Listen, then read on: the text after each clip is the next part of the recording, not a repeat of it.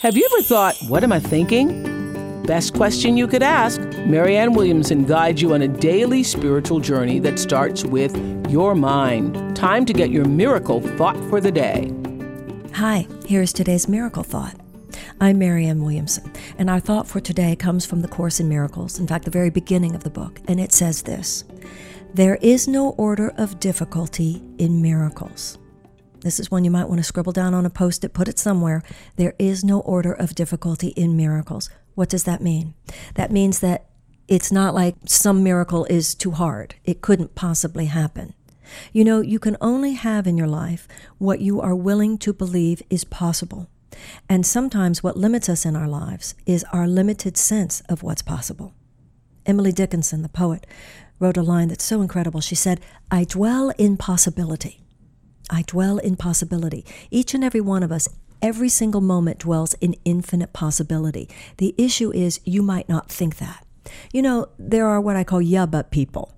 You know, somebody's going through a problem and you offer a solution. You say, well, you know, you could call so-and-so, you could do this or that. And you notice a person who after a while you recognize it's a chronic condition, a chronic mental condition by which they always respond with yeah, but.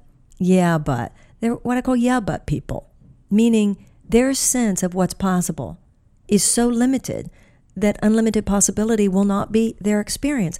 Not because the universe is not built on unlimited possibility, but simply because their mind does not receive the possibility of infinite possibility. The miracle thought for today, there is no order of difficulty in miracles, means that you stand within any situation, and no matter what things appear to be, no matter what your physical senses tell you, no matter what the world tells you, no matter what, you stand knowing, but there could be a miracle. There is no order of difficulty in miracles. That's what we need on this planet. We need more miracle think. That is the shift, that is the transformation that will ultimately lead not only to the transformation of our personal lives, but to the transformation of our planet, of our world as we know it. Because what's really going on in the evolution of the species is the evolution of the consciousness of the species. And what is really going on in the evolution of your own life experience is the evolution and the maturity of your thinking from limited to unlimited, from fear-based to love-based. Now, faith is an interesting concept because the Course in Miracles says there is no such thing as a faithless person. Faith is an aspect of consciousness, but the issue is what world do you have faith in? Do you have faith in the disaster?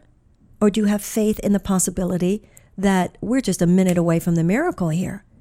You know, you look at something like the economic problems that we have in the United States. One of the problems we have, in addition to the factual issues, is the fact that so many of us have faith in this disaster. You know, it's not just that there's an economic challenge at hand. It's how many of us are just absolutely convinced that this challenge is real and it's only going to get worse, which of course then only makes it worse because then people stop spending, etc. Faith means knowing that on the other side of this situation there is a miracle, and there is no order of difficulty in miracles. And no matter what kind of bailout or stimulus plan we have, no matter what kind of external remedies are brought to bear upon the situation, ultimately it's going to be our own atonement as people. I mean, who among us can't see a place in this whole economic situation where we can't see ourselves, our own sort of inflated attitudes or inflated behavior? You know, maybe that's not true for you, but for most of us it is true that we can see where we ourselves were part of this kind of bubble, going more into what we wanted than into what we really needed, kind of buying into the notion of certain things that really took us out of a more organic, authentic sensibility and way of being in the world. As we atone, as we change our thinking, we're going to have a miracle. So yes, of course, certain external remedies are necessary. But what we really need, whether you're talking about the economic situation of the United States, or your situation with your child, or your situation with your marriage, or your situation with your health, or a situation with terrorism, or a situation with war and peace and nuclear bombs, environmental breakdown, all of that stuff. It seems like there's so many different problems.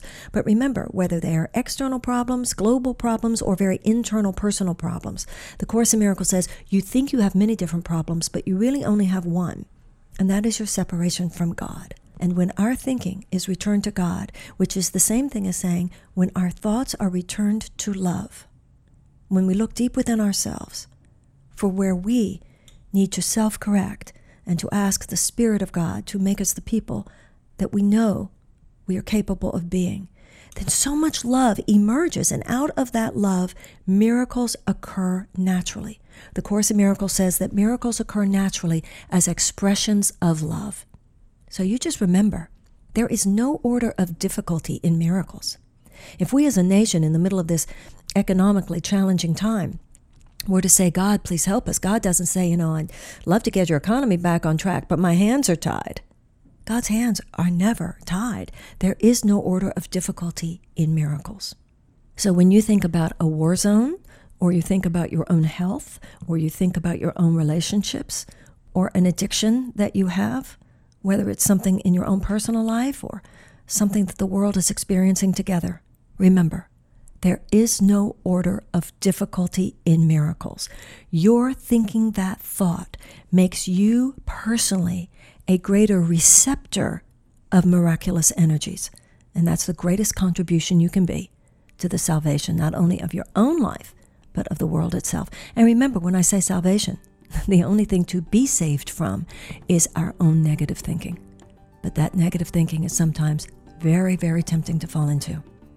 That's why miracle thought is so important. The greatest thing that you can do to transform your life and to help transform the world is to think miraculously. There is no order of difficulty in miracles.